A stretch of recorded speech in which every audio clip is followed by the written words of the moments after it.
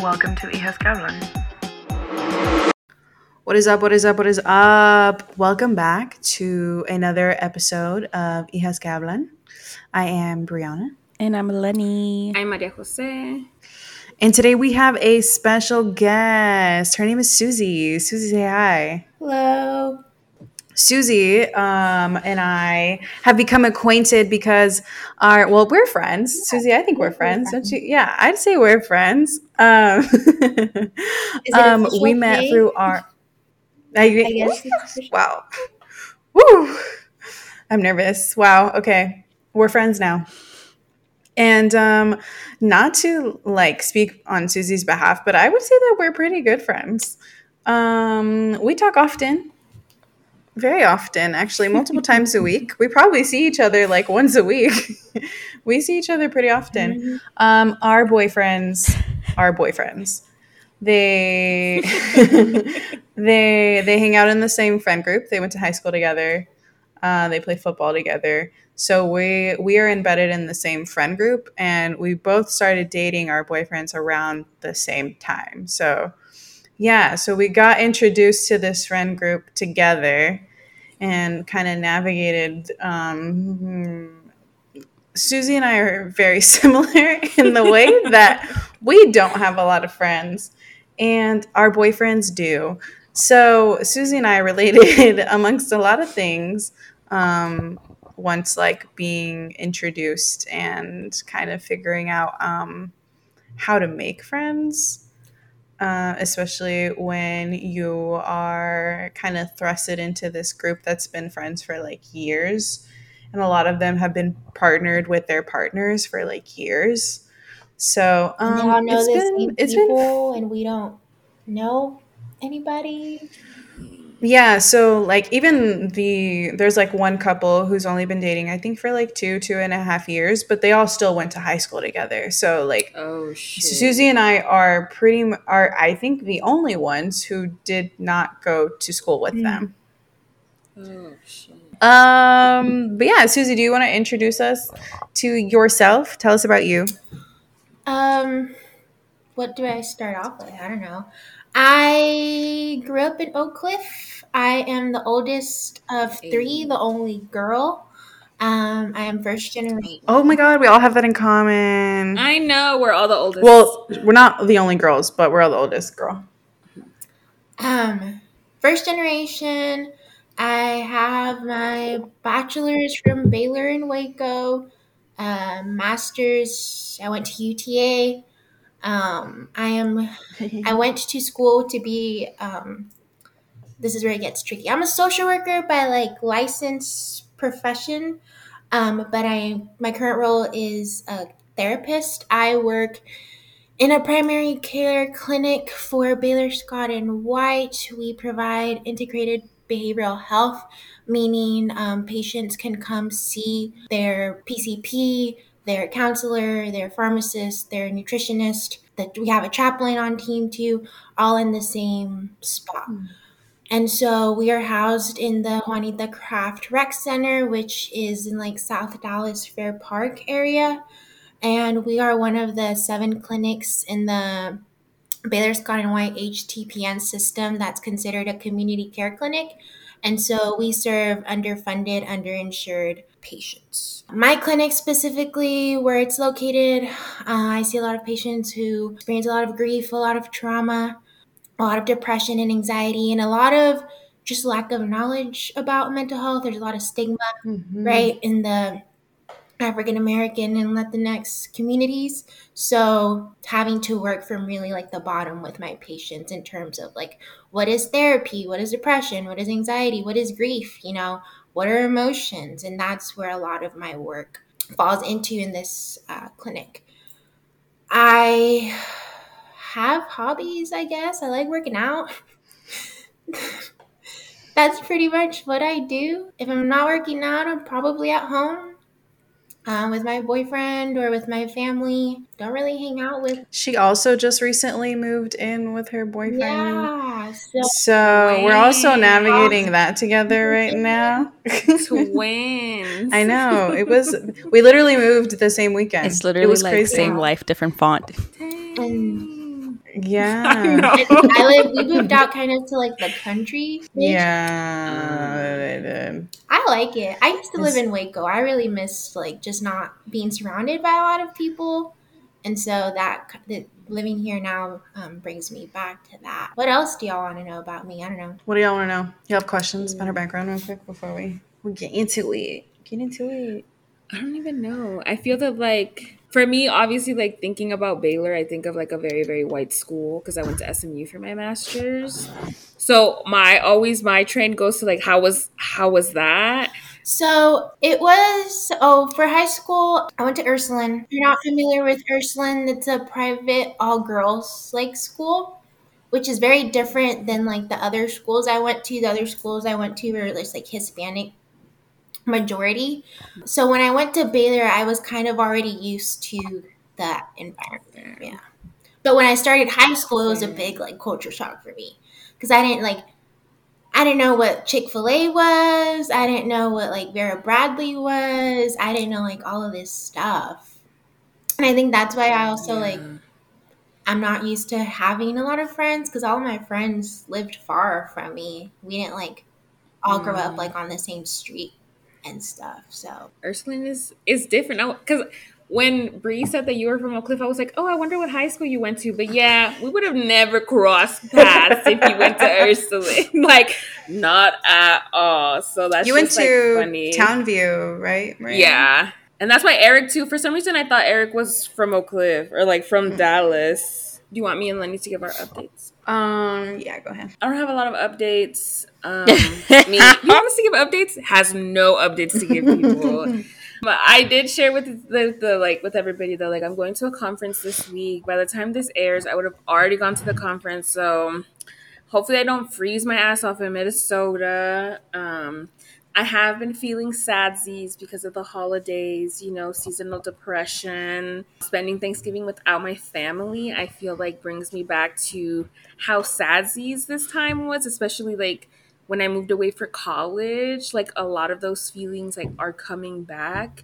Like it feels like I've abandoned them. So I've been navigating through that. A lot of me and my therapist Michaela have been working through that, and just like also just navigating. I also moved out with my partner like end of July, so not exactly around the same time as y'all, but we both moved like across the country for me to start this program. That's so crazy. And so, but plot twist, their brother moved with us too. So that's been a dynamic that we've been dealing with.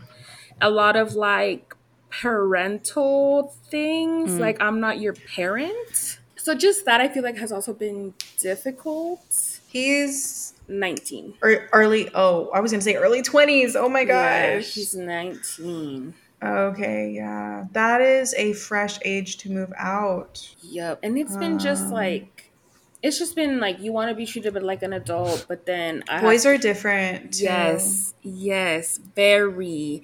And I come from like a girl household, you know, like it's my Same. mama, me, my sis. My dad is the only dude in the house. Like, Same. so it's been weird that like that I've never had to deal with that either. Like I don't have brothers.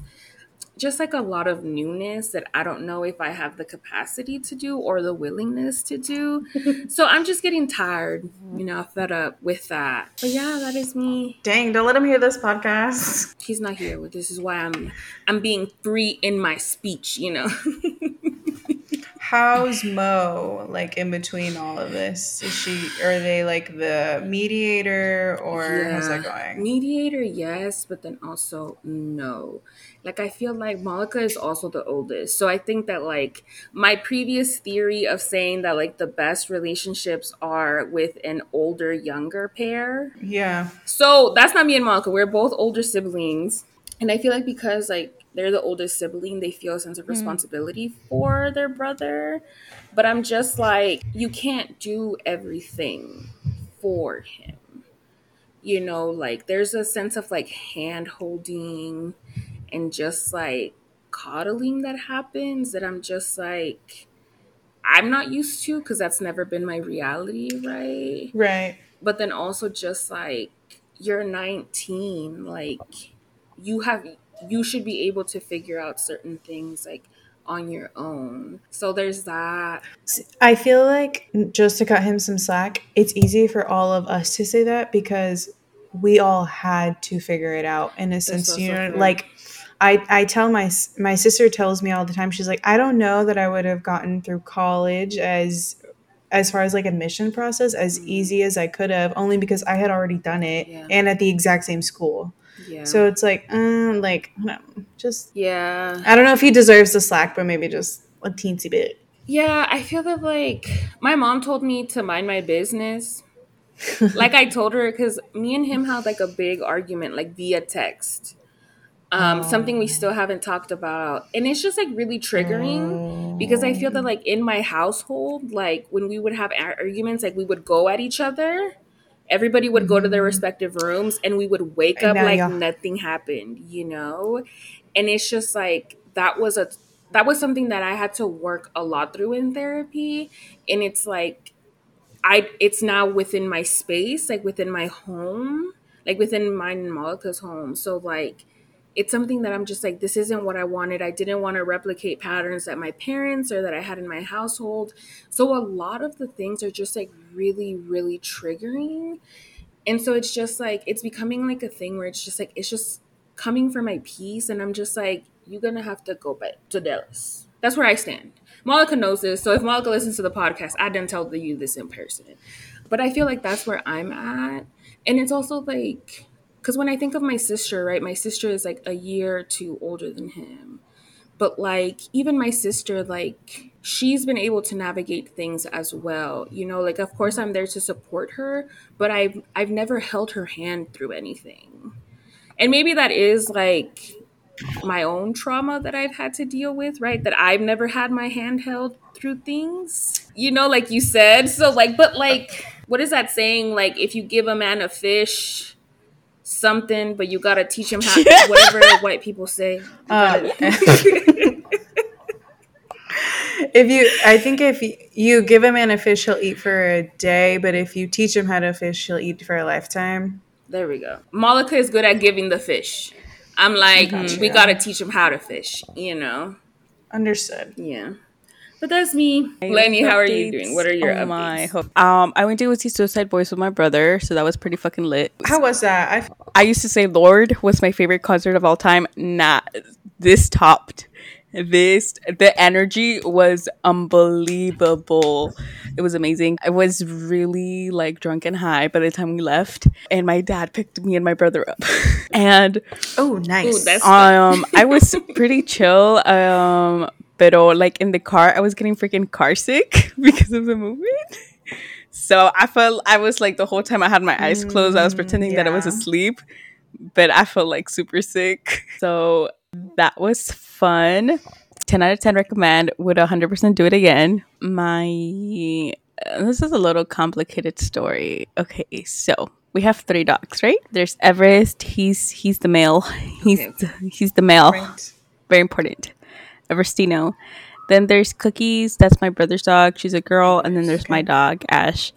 And we knew that Cookies was pregnant. So she gave birth. The puppy didn't make it because it was a little graphic, but there was a lot of blood and I think an attempted murder from one of the dogs to the puppy, because when I went outside, it was in the mouth. It was really graphic. It was so much. I literally cried my eyes out. Oh my God. That sounds like murder, not attempted murder, Lenny. Yeah. So we tried to That's save it, but sad. then I went to work. I literally like was crying, and then 30 minutes was like, shit, I gotta go to work. So I was like not in the best state of mind when I went to work. And then after work, I went out with my coworkers. We got a drink, and then my brother picked me up, and they're like, "Yeah, like the puppy didn't make it. We're gonna put it down." So that was one. Then 2 weeks later, I like went to my friend's for her brother's birthday party, and I come back home, and there's like, "Oh my God, like Cookies had another baby," and we're like, "What?" So we're like I'm like confused. Which, like, the vet did say that it was a possibility. And then... How does dog reproductiveness work? I don't know. So she gave birth to one, but not the other? Let me keep going with the story. So then I'm like, literally, I go upstairs. I'm like, okay, I'm gonna go take a shower and then I'm gonna go to sleep because I gotta work. Like, I gotta open in the morning. And I'm about to shower, and my sister's like, calls me yelling, and she's like, Ash had a baby. And I'm like, huh? And I'm like, ain't no way. So I go downstairs, and yeah, there's a baby in the bathroom, a little puppy, little white puppy.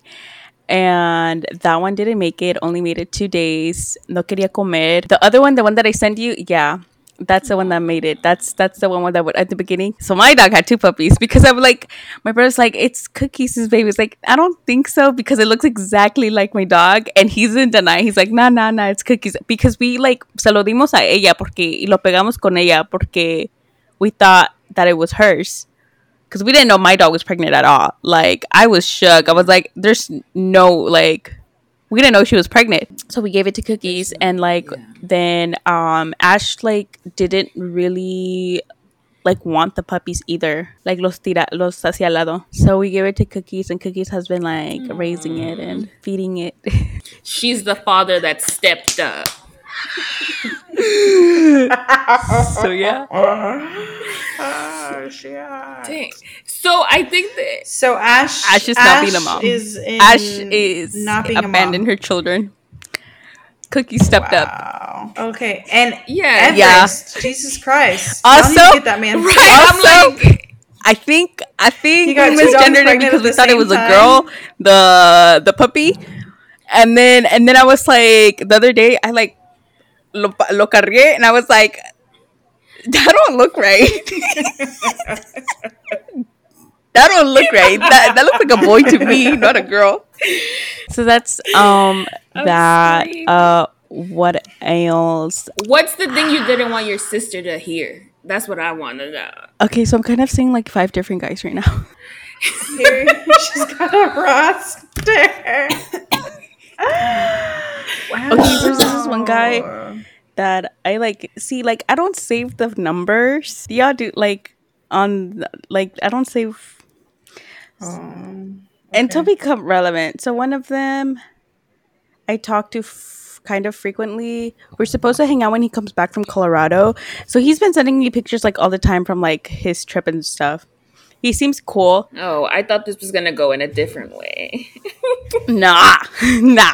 I also thought she was going to say that, Maria. Wow, we're traumatized. He seems cool. So we're supposed to go watch a movie when he comes back. Then there's this other guy that I hook up with kind of frequently. Yes, I'm being. Oh shit! Are you being didn't safe? tell you, I had a pregnancy scare. I feel that like we've missed an entire season of your life. I just feel. Oh, wow. So you're not being safe. So you're not. Lenny, what is. You're not being safe. Safe people This is don't a end up with baby-free pregnancy podcast. scares. Yeah, no, I was scared. You're getting condoms for your This is for a baby-free Christmas. podcast. Jesus. But yeah, there's this one. Plan B. Please You do. just send her Plan B. How many Plan Bs can you take? Like, You should not be taking no. them that often. Theoretically, like, it's like What do you mean? Like within a no, week? like in a year, like No. just one, right? That sounds about. I think you can take more than one. I heard this one girl took like 8 in a month, and I'm just like, how are you her alive? hormones doing though? Like, Yeah. Yeah, because y'all correct me if I'm wrong. Doesn't it like force you to have a period? you're the don't women know. in STEM here. Yeah, you're the woman in STEM, baby. I don't know. I've never had to take one. I don't know.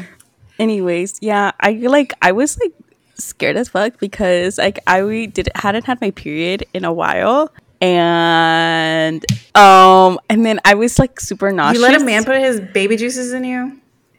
She's like, I plead the fifth.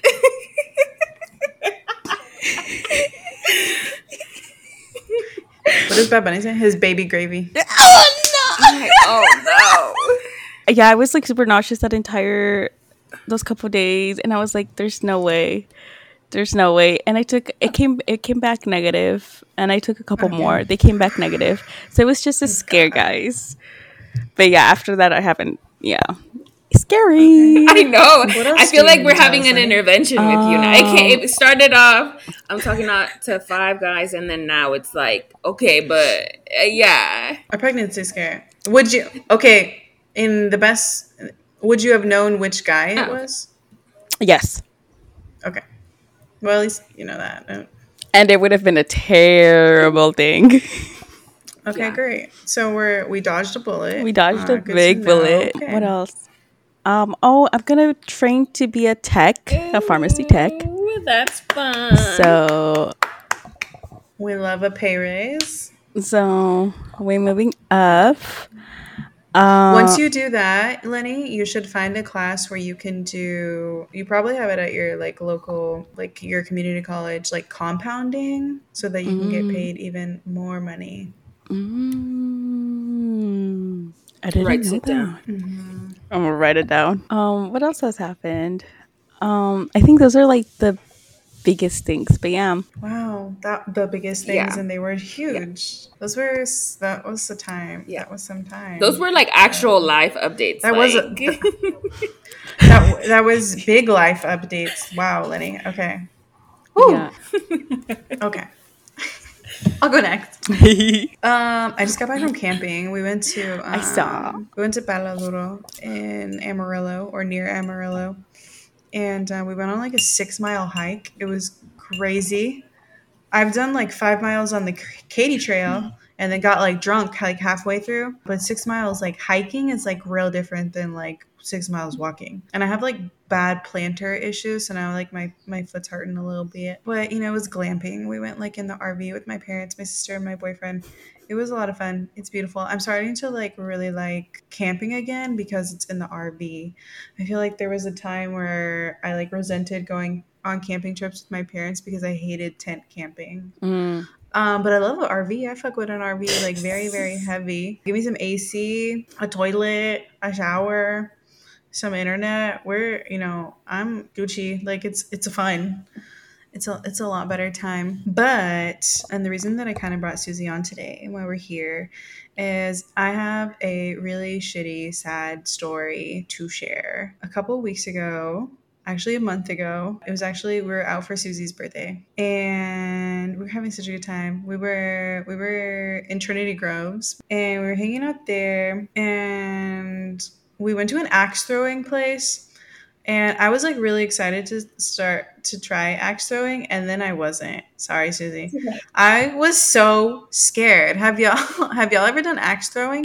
I was terrified. I threw one and I was like, okay, I think I'm good. I think I threw it a total of 2 times and I just could not. It's so scary. They're like, okay, don't do this so it doesn't bounce back like into your fucking face. And I was like, and I did it once and it didn't bounce in my face, but it like bounced. And then I did it again and it bounced again. And I was like, this is too much. And then sure enough, Eric got hit in the back with an axe. Like obviously like blunt side, he's fine. But he had like a bruise from it and stuff. It was just all around. It did not feel safe.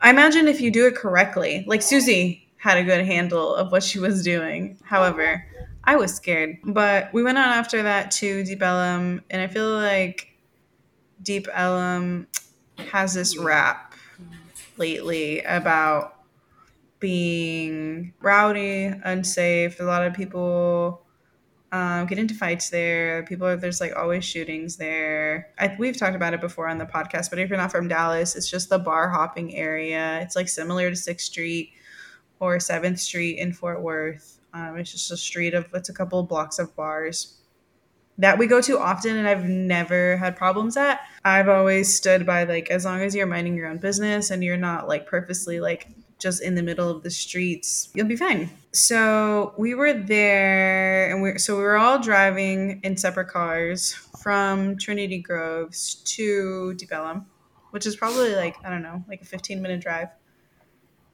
It's not very far.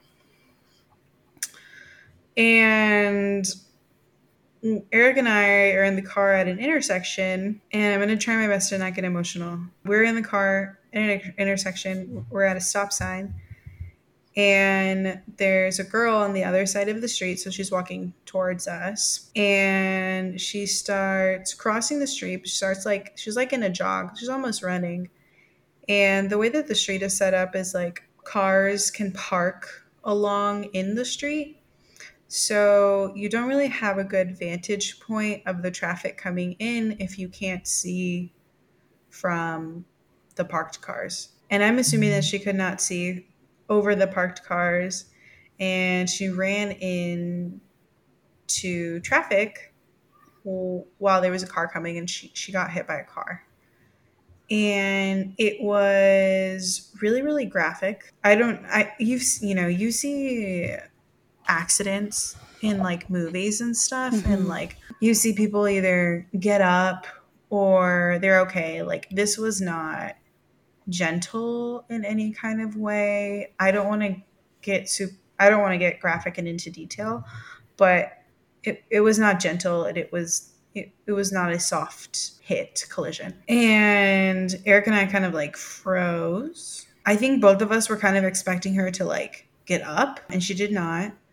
And this all happened like so quickly. So once we like, it's probably been like 10 seconds from the time that she gets hit and we notice that she's like not gonna get up, that I like grab my phone. Eric gets out of the car.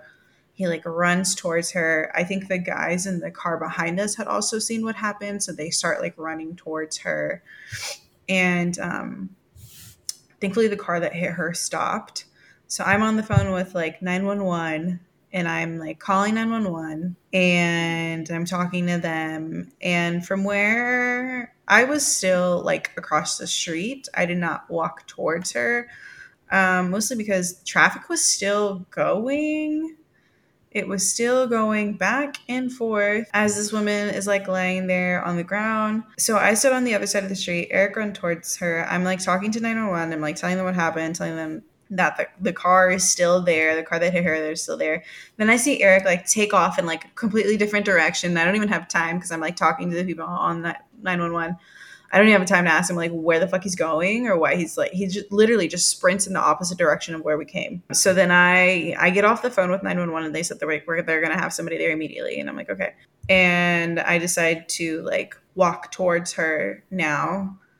And because there's like a bigger group gathered, and like traffic is like starting to slow down. And 911 didn't really like tell me anything. Like, they weren't like, you need to do this, you need to do this, you need to do this, you need to make sure no one does this, or make sure, like, they didn't tell me anything. So I called my sister. I think everybody knows. If you've listened before, my sister's a nurse.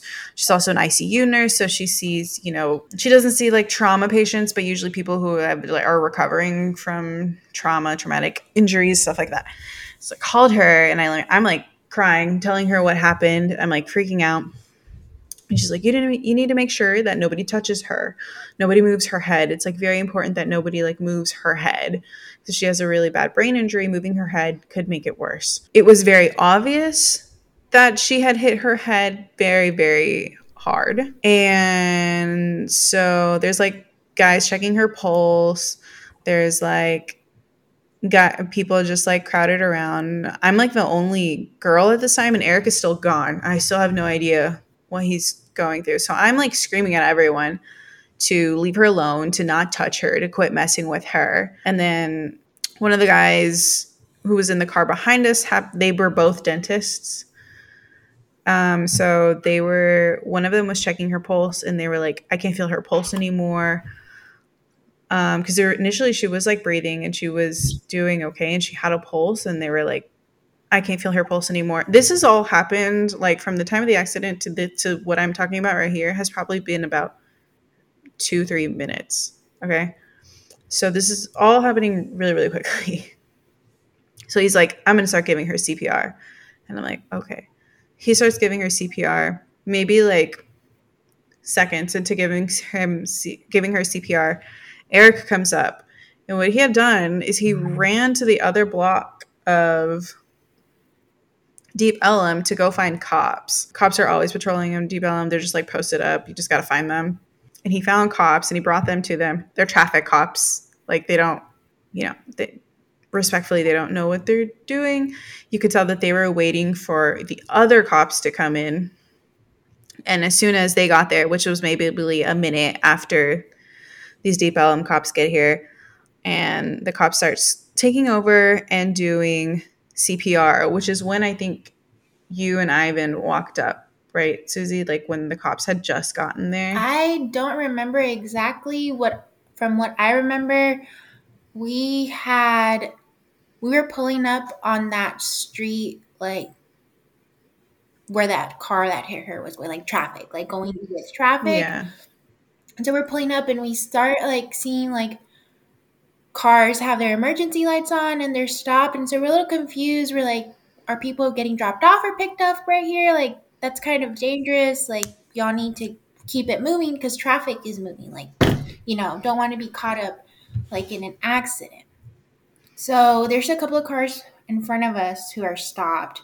We go around them and we're about to turn on that other side of the intersection where like the girl was, where Bree and Eric were. And so we're turning, and Ivan, my boyfriend, he sees them and he asks them like what happened. And Eric tells us that she just got hit. So we go park to where we typically park because that's where we were all going. I think we're gonna go park in this little, like lot that we park in. And so we go park. We come back. I mean, we have to walk by her while she's laying on the floor. I try not to like look much at her because I know if I do, like I don't do well with like fluids and stuff. But like I saw enough to know like what had happened. And so I guess by the time we pull up, you had already everything that you just talked about like had happened. Yeah. I see Bree. I like start walking her away from the situation. I'm kind of like just making observations around everybody. So like we went over there. My boyfriend kind of stayed with Eric. My cousin and her husband also pulled up a little bit after because they were following us. So they like kind of stayed. And so we're out here like waiting on the sidewalk in the corner. My instinct, like as a therapist, was just like, okay, she's in shock. What can we do to make sure there's like not like a panic attack or like just keeping her grounded to like, here. And so I'm trying to do like just some breathing exercises, but also just trying to see like what else is going on around them and just seeing how everybody else is kind of reacting. But like my focus was like just like, okay, just don't look up there, focus on your breathing. The cops are here. My cousin was she was a nurse, she was a CNA. And so she was kind of giving like a what's going on, like because we saw her like get put into the ambulance. Like you saw things that were like shadows of what was happening in the ambulance. My cousin, I think, was just trying to provide some reassurance. She's like, oh, they're just making her, she's stable enough to go to the hospital. Like she's okay. She's still alive. Like these are just the protocols that they have to do before they get the ambulance moving. Because the ambulance was there for a very, very long time. It felt like a very long time. It felt like they stayed on scene for like, I don't know, probably like 10 to 12 minutes, 10 to 15 minutes before they took her to Baylor downtown, which is only like 4 minutes from Deep Ellum. It is not a far drive. Yeah, you could see it from where we were. That's how close it was. And so for we suspected from them that immediately taking her that she was probably not stable. So yeah, like that was happening. But I also was like, I would look every now and then at the other block where like Eric ran towards. And it was just kind of surreal to see people just, they're drunk, they're running across the street, like this and that. And then they have no idea about what's going on, like over here. That was what really resonated with me from that night, was just like the two different realities that we're experiencing. And it was only like a block away. It was very surreal. Like Susie said, I was just trying to keep it together because I was so shocked. I can't believe I just witnessed that like right in front of me. It was wild. And then we had to stay there a while. We were there probably like an hour and a half because a lot of people wanted to talk to me and Eric. A lot of detectives, a lot of police officers wanted to talk to us. So we were there for a while. And like the drive home, when they were finally like, okay, you can go, The drive home was originally they were like, "There's one more detective y'all need to talk to. I don't know how long it's gonna be." And then they finally were like, "We'll just call y'all." The drive home was very unreal. Is I just can't. It didn't. It almost felt like I don't know. Like how was I even like going through the motions of like driving home and what felt like so it was like so dystonia. Like I was so out of my element. So like what is the word? Dissociated. Eric hadn't eaten all night, and by the time we got like over here to Plano, it was like 1 a.m. And so he's like, "I'm really hungry," and I was like, "Okay." And we like stopped to get McDonald's, and like eating McDonald's. A bitch loves McDonald's. I love McDonald's. I don't care what people say about it. I love McDonald's. Eating McDonald's was like it felt like the most like disrespectful thing that I could do, if that makes sense. Like, I just watched someone die. We found out she passed away the next day. She passed away that night, but we found out the next day. I just watched someone die very horribly, very graphically, very like instantly in front of my face. And now I'm going to eat chicken nuggets. Like it just like nothing felt right. Like It didn't feel right to that do. cognitive dissonance. Yes. Yeah. Nothing felt correct. Eric had to go to work the next day. It was like a Friday night. So Eric had to go to work the next day, but I was like home by myself. And it was like the biggest struggle for me to like, I was very scared of my car. Super scared of my car. So I was grappling with like, I don't know why, but I felt this need to drive. Like if I did not drive, I felt like I couldn't drive. Like I wouldn't be able to drive later. Like it would just be like too debilitating. So I like grappled with myself until like 1 p.m. Like I'm an early riser. And I finally at 1, and I was like, okay, like I need to just get in the car and drive. And I was able to, and I didn't really have like a problem. Like I was okay. It was fine. I think it was just like the anticipation or the anxiety of being near a car after it just like killed someone was very real. Also, this idea that like I could kill someone with like my car was like very frightening. It was difficult. Susie, what were your feelings like the day after? I definitely felt like that dissonance too with like all of that happened, and then here I am right now just kind of going on with my day as normal. And since like nobody really knew, they had no idea like internally what was going on.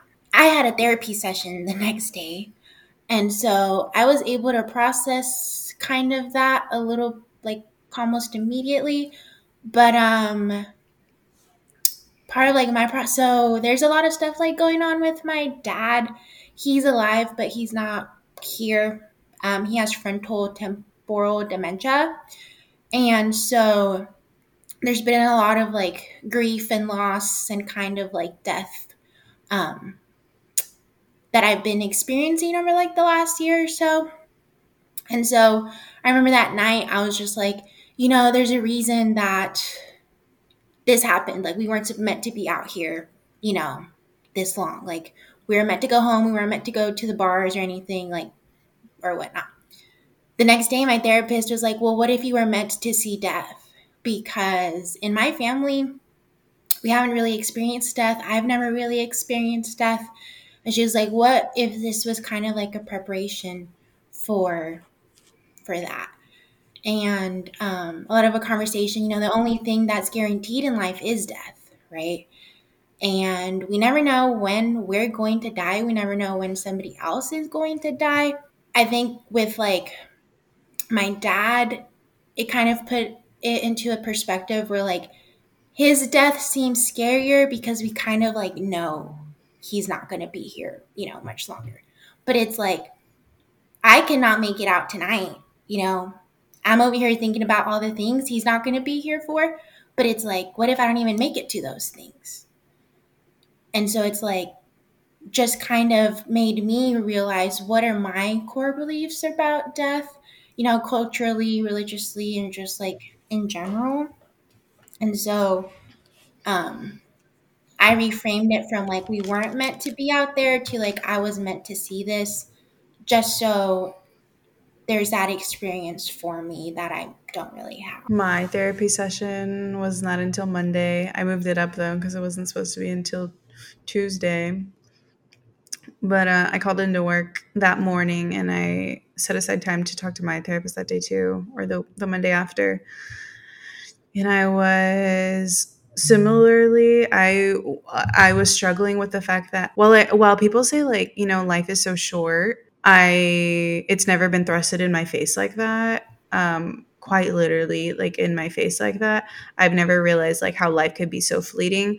I don't know if you felt this way, Susie, but I think it very much struck a chord because not only was this girl like close to our age, but she's doing things that we like doing. Like she's out in Deep Ellum, probably meeting her friends, maybe meeting her boyfriend. Like who knows? Like That could have been like us, this, honestly, had we gotten there yes, it 5 minutes 100% could have earlier. been us. And so I like, those are the kind of things that I was grappling with my therapist is like, I feel like I just got this like reality check that like dead ass tomorrow is not promised. Like, and I feel like it kind of made me like Susie's talking about her core values. It kind of made me feel very like conscious of like my time. Like, am I like thinking like, am I doing something of quality that like I really enjoy, or am I putting up with something? Like my free time now is very much more like, is this something I really want to do? Is this something I have to do? It's been an interesting time, like grappling with like saying no to things. Like we had a family party the other day and I could have gone to it and I just decided I didn't need to. Like there'll be other family parties and hopefully they will and I won't, something like that won't happen to me, but it's just like to me there was something else pertinent that I would have much rather been at. And so I've been like kind of leveling the scales and like trying to figure out like what is really quality to me. It's been an interesting time. Also, like mourning a stranger is one of the weirdest things I've ever had to experience. One of the things that I told my therapist was that like I wish I just knew her name so that I could one see if I just needed to know her. I needed to know her. I don't know why. I don't know if honestly knowing her made anything worse or made anything better, but I needed to know her. Literally right after my therapy session, a couple hours later, I found out her name. We also found out that she had a daughter. She had like an 8-year-old, which was really fucking sad. But I was struggling with, and what I told my therapist with is like I have a lot of grief that like, and I have a lot of like heaviness and sorrow in my heart because I feel like she died alone. Like she wasn't with friends. She wasn't around friends. Like all I can think about is her people are probably calling her up like, where the fuck are you? You said you were going to be here like 10 minutes ago. Like, where are you? And it hurt me a lot to know that at that moment that she died, no one knew, or no one in her life knew that she had died. And so that I struggled with that a lot. I feel like knowing her and finding out about her and finding like a little bit about her story did help. I feel like it gave me closure, especially the fact that like I feel like I'm not mourning her by myself. Like she has this whole loving family and unfortunately a daughter who are praying for her, giving her well wishes, mourning her. I felt a lot of like almost like selfishness for mourning her as because I didn't know her when her whole family like they lost like a loved one whereas I lost a stranger. And so mourning her felt very selfish and almost like guilty in a way that I was like hurting this hard for someone I didn't know. It was the grief I felt for her was like losing a family member. Like like I've lost people in my life and it was very rough. I was having a lot of flashbacks. I don't know if you were Susie, I don't know if it's so much that I like saw it, so it was very graphic. I don't. Thankfully, Susie tried to like take me away and like not show me like the rest of like them giving her CPR because it looked awful, horrible. But like I was having a lot of flashbacks and they were like very vivid. Susie, that night after Susie and I hung out the Tuesday, so it happened on Friday. We hung out the Tuesday after it happened. That drive from the restaurant we went to eat back to my apartment, I completely dissociated and I drove like 20 minutes past my exit because I was just thinking about it. It was a rough recovery.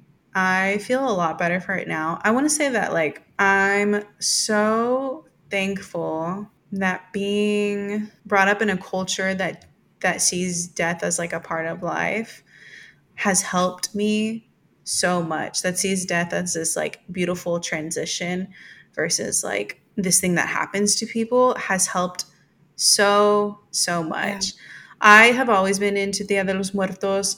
My parents have been putting up an altar for a couple of years now. I've always resonated with me, but I've never had the connection that I had this year as I've had it years before. I feel that like when loss happens, when death happens, right? Like it brings up all of the other death that you've experienced.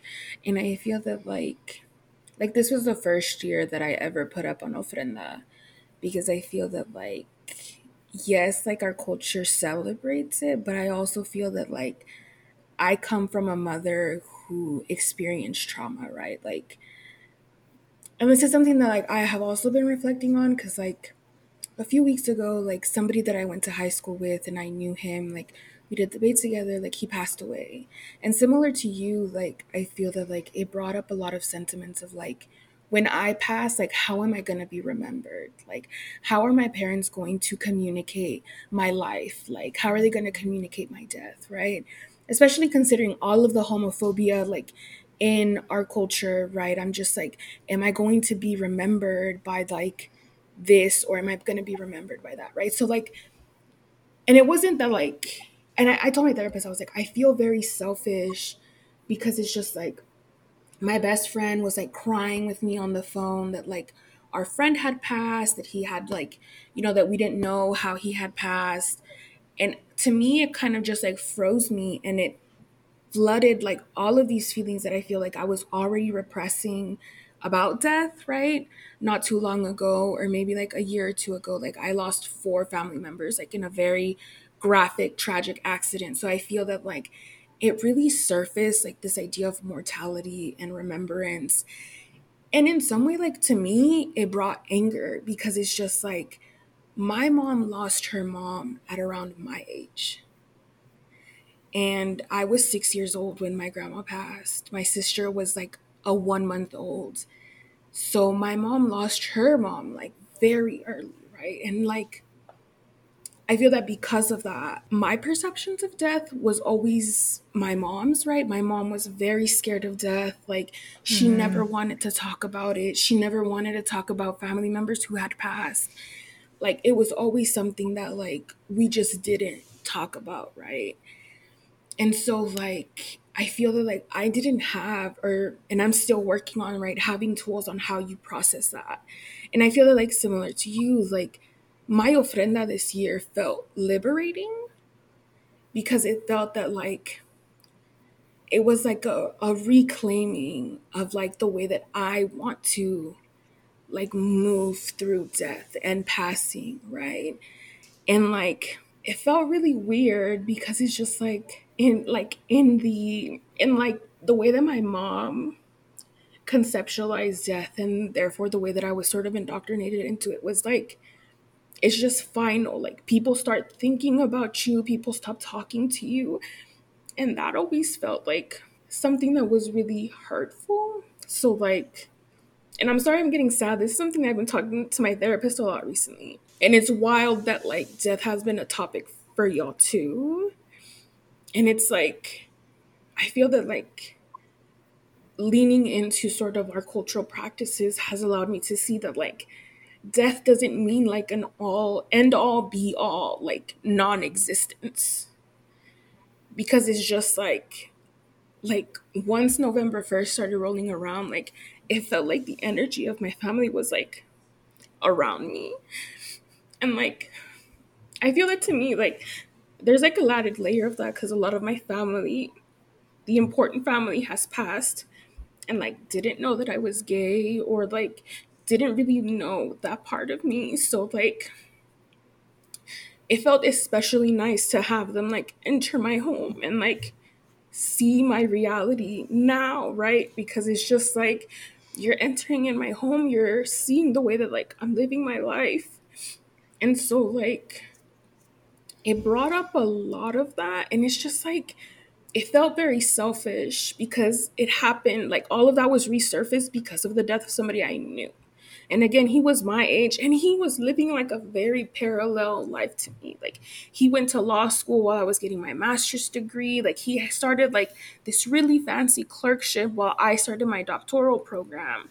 So similar to you, like I feel that like I'm grappling with that question of like what is worth my time? Like if I have very limited time, like what is worth it? And so like that in itself, like I was ready to move back to Dallas. Like, I remember you yeah, talking like about that. and honestly, it's still something that I'm grappling with. Like, is this degree worth missing out? Like, is this like whatever, right? Like, and I joke around it with Malika or like even like with other friends. I'm just like, I wish that like we were still back in the day where like all of us would probably just like engage in like making tortillas and chismeando and not have to worry about going to work, getting degrees, having professionalism, because everything was built in within community, right? And so it's just been like really, it's been a lot to reflect on. And I feel that like to me, when you talk about like needing to know her name, is also this idea of like humanizing her, right? Like you met her when her life ended, right?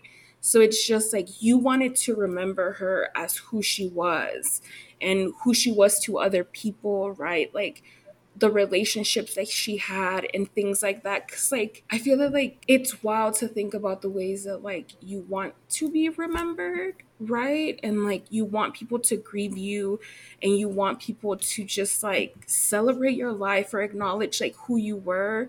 And so I think that that in itself is like something that you did that like also allowed her to, even in your consciousness, right, maintain a sense of like who she is outside of this tragic thing that happened to her, because that just seems like a lot to have to navigate through, like witnessing this, right? Yeah, if I told my therapist, I was like, I just witnessed this woman in the most vulnerable state Yeah. of her life and unfortunately Yeah. end of life, and I don't know her.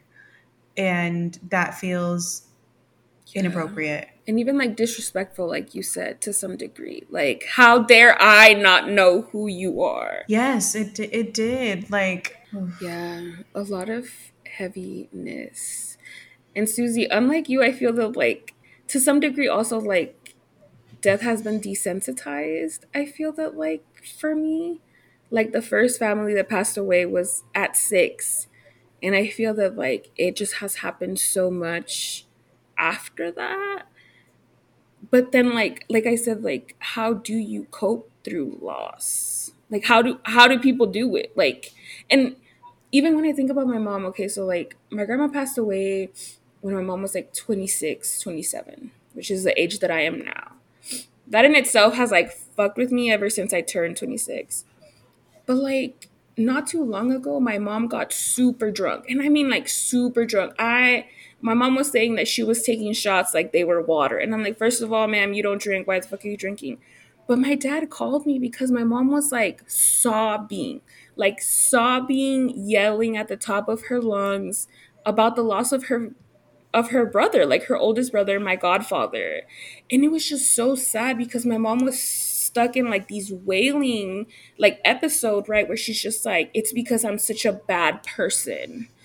it's because like I did something, like I'm a piece of shit, like this happened to me because like I did something wrong and like I have to pay for what I've done. And in that moment, like it made me really mad with Catholicism, the way that like we're indoctrinated to think that everything that we do has like negative consequences. And like, and so like in that moment I was just like, well, what the fuck? Like you are not a bad person. You're not like, you're obviously nobody is like angels, like little saints, right? But like, why do you think that his passing is like your fault? And it made me really sad because I'm just like, do you think that your dad's passing is your fault? Do you think that your mom's passing is your fault? And I feel that like in that moment I was just like, I don't want that to be my reality, right? I don't want these ideas to happen, but I'm like, I don't know how people cope through death. I guess that's my question. How do you cope?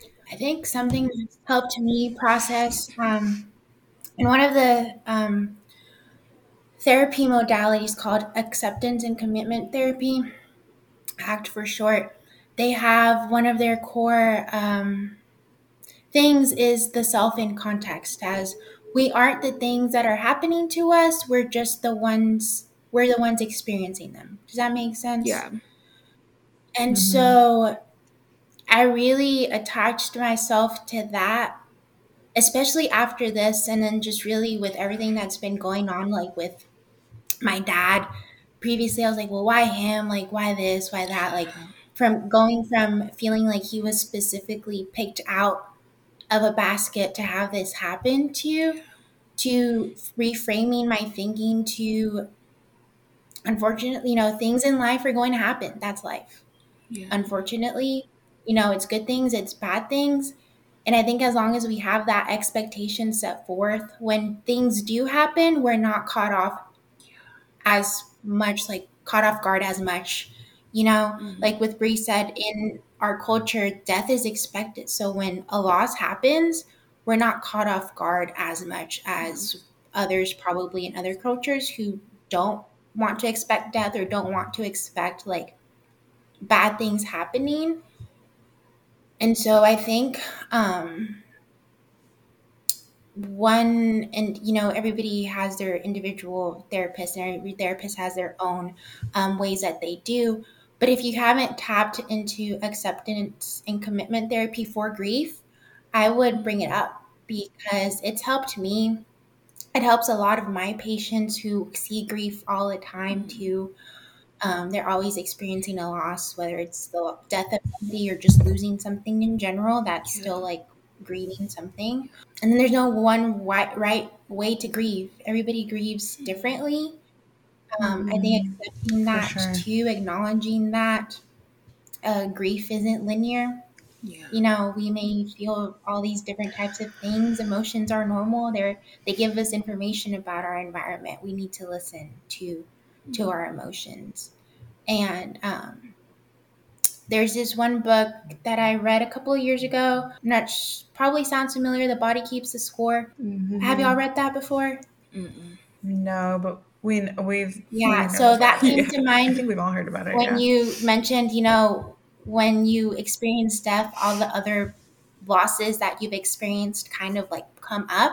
I would suggest tapping into that book. It's a hard read in terms of it's going to bring up a lot of stuff, but it's really good. Like after I read it, I just felt a lot lighter in terms of just like all of the stuff that we experience all the time. And it doesn't necessarily have to be something that happens to us directly. It could be something that we've witnessed, something that we've heard about, something that we, stuff like that. And so I think I have a copy if anybody wants to read it. But I think just, instead of asking how does anybody cope with grief, it's like, what does grief or coping look like for? That's a good reframe. Not the deep side where you're like, where do we go from here? It's like, how do you be like, okay, that's the end of the podcast, thank you. The transitions are it's a rough topic, I feel. And I feel that like a lot of us like talk about like Dia de los Muertos and things like that, but we really don't talk about that coping, right? What does, like, sort of like Susie, like you said, like what does coping look like for you? Like, what are the realities of coping, right? What are these moments where like grief doesn't look linear, where it pops back up, or it sort of like, I feel that like something that came up while you were talking is sort of also this idea of like lack of mobility, like not knowing what to do, not knowing what to say, not knowing how to navigate, and just being like stuck, like buffering, like I don't know. So I feel that like we don't talk enough about that part of it. Like we know once we're out of that like we celebrate death and we know what death means. We know what is after, or whatever people's belief system, right? But if you like you celebrate Dia de los Muertos, you believe in some semblance of like afterlife, right? So like you know that there's something after. Also weirdly enough, and this is off topic, but a lot of shows have been popping up of the ideas of like afterlife, like on my feed. And I was just like, I started watching one and it's called like Upload. It's on Amazon Prime.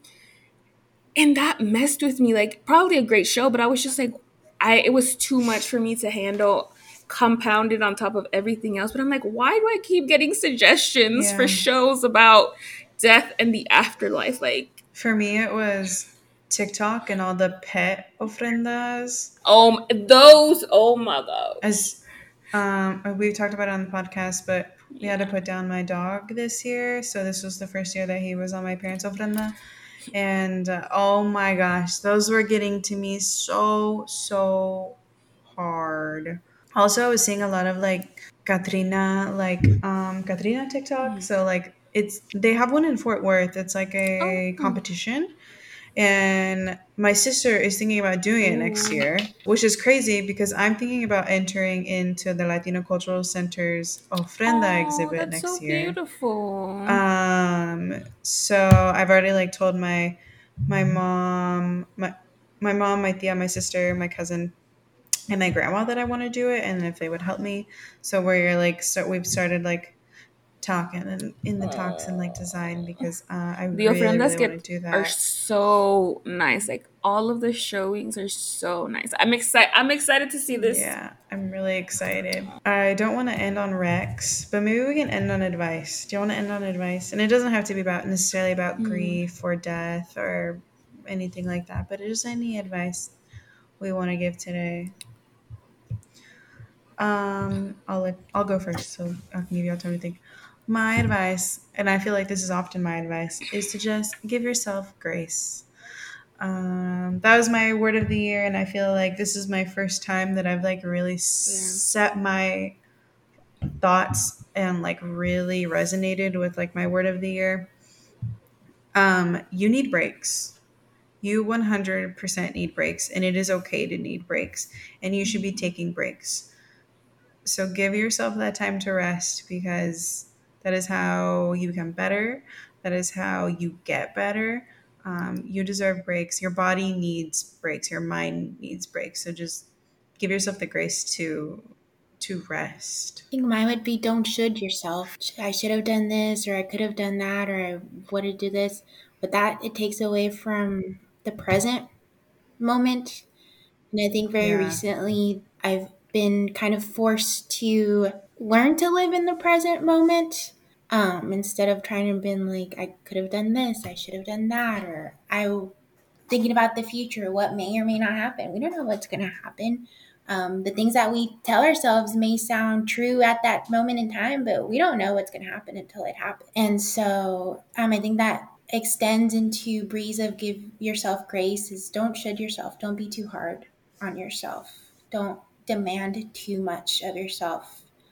And again, that looks different for everybody too. So identifying what that means to you is really important. I think that for me, it's like to celebrate like whatever success or victory looks like for you, whether small or big. Like if it's like, oh, I finally got out of bed after having like a depressive episode, right? Or it's like finally cleaned my room after it, whatever, right? I feel that like similar, like in the same line of like grace, right? I feel that a lot of the times we don't celebrate things that we should be like. We're hung up on like the negatives, or sort of like Susie, like you said, the what ifs, or I should have done better, I could have done better, I need to do better, right? We should celebrate and acknowledge all the good that that we are doing and that is happening around us, especially with just like so much that is happening like in the world. I think that leaning into holding on to that, those successes or victories, whatever they look like for you, is can also go a long way. Me, oh man, Wear a condom. wear a condom. This Use a episode was condom. such a turn. We start off with these whole activities and then we crying at the end. You never know on here. Roller coaster. Oh man. Ooh. I think for me, I guess surround yourself with people you love. And I think to me, like, I've slowly, like, even within my own family, I've kind of like slowly like just started cutting people off, or like because they don't have the best intentions in my personal life, and that's fine. And I hate it when people are just like, oh, but you know, they're your family, whatever. Like, that doesn't matter at the end of the day. If they don't bring anything positive into you, I just let it go. So yeah, just surround yourself with the people that truly matter to you and you think are important in your life. That's my advice. We love it. That is going to be it from us, guys. Thank you so much for listening. I know this one wasn't as upbeat as normal, but important things to talk about. I feel like if you can't talk about them with anyone else, then you can talk about them with us. So hit us up in our DMs, comment us on our stuff. We want to hear from you guys. So make sure you drop a comment or drop a like or hit us up in our DMs so we can talk to you. But thank you so much for listening.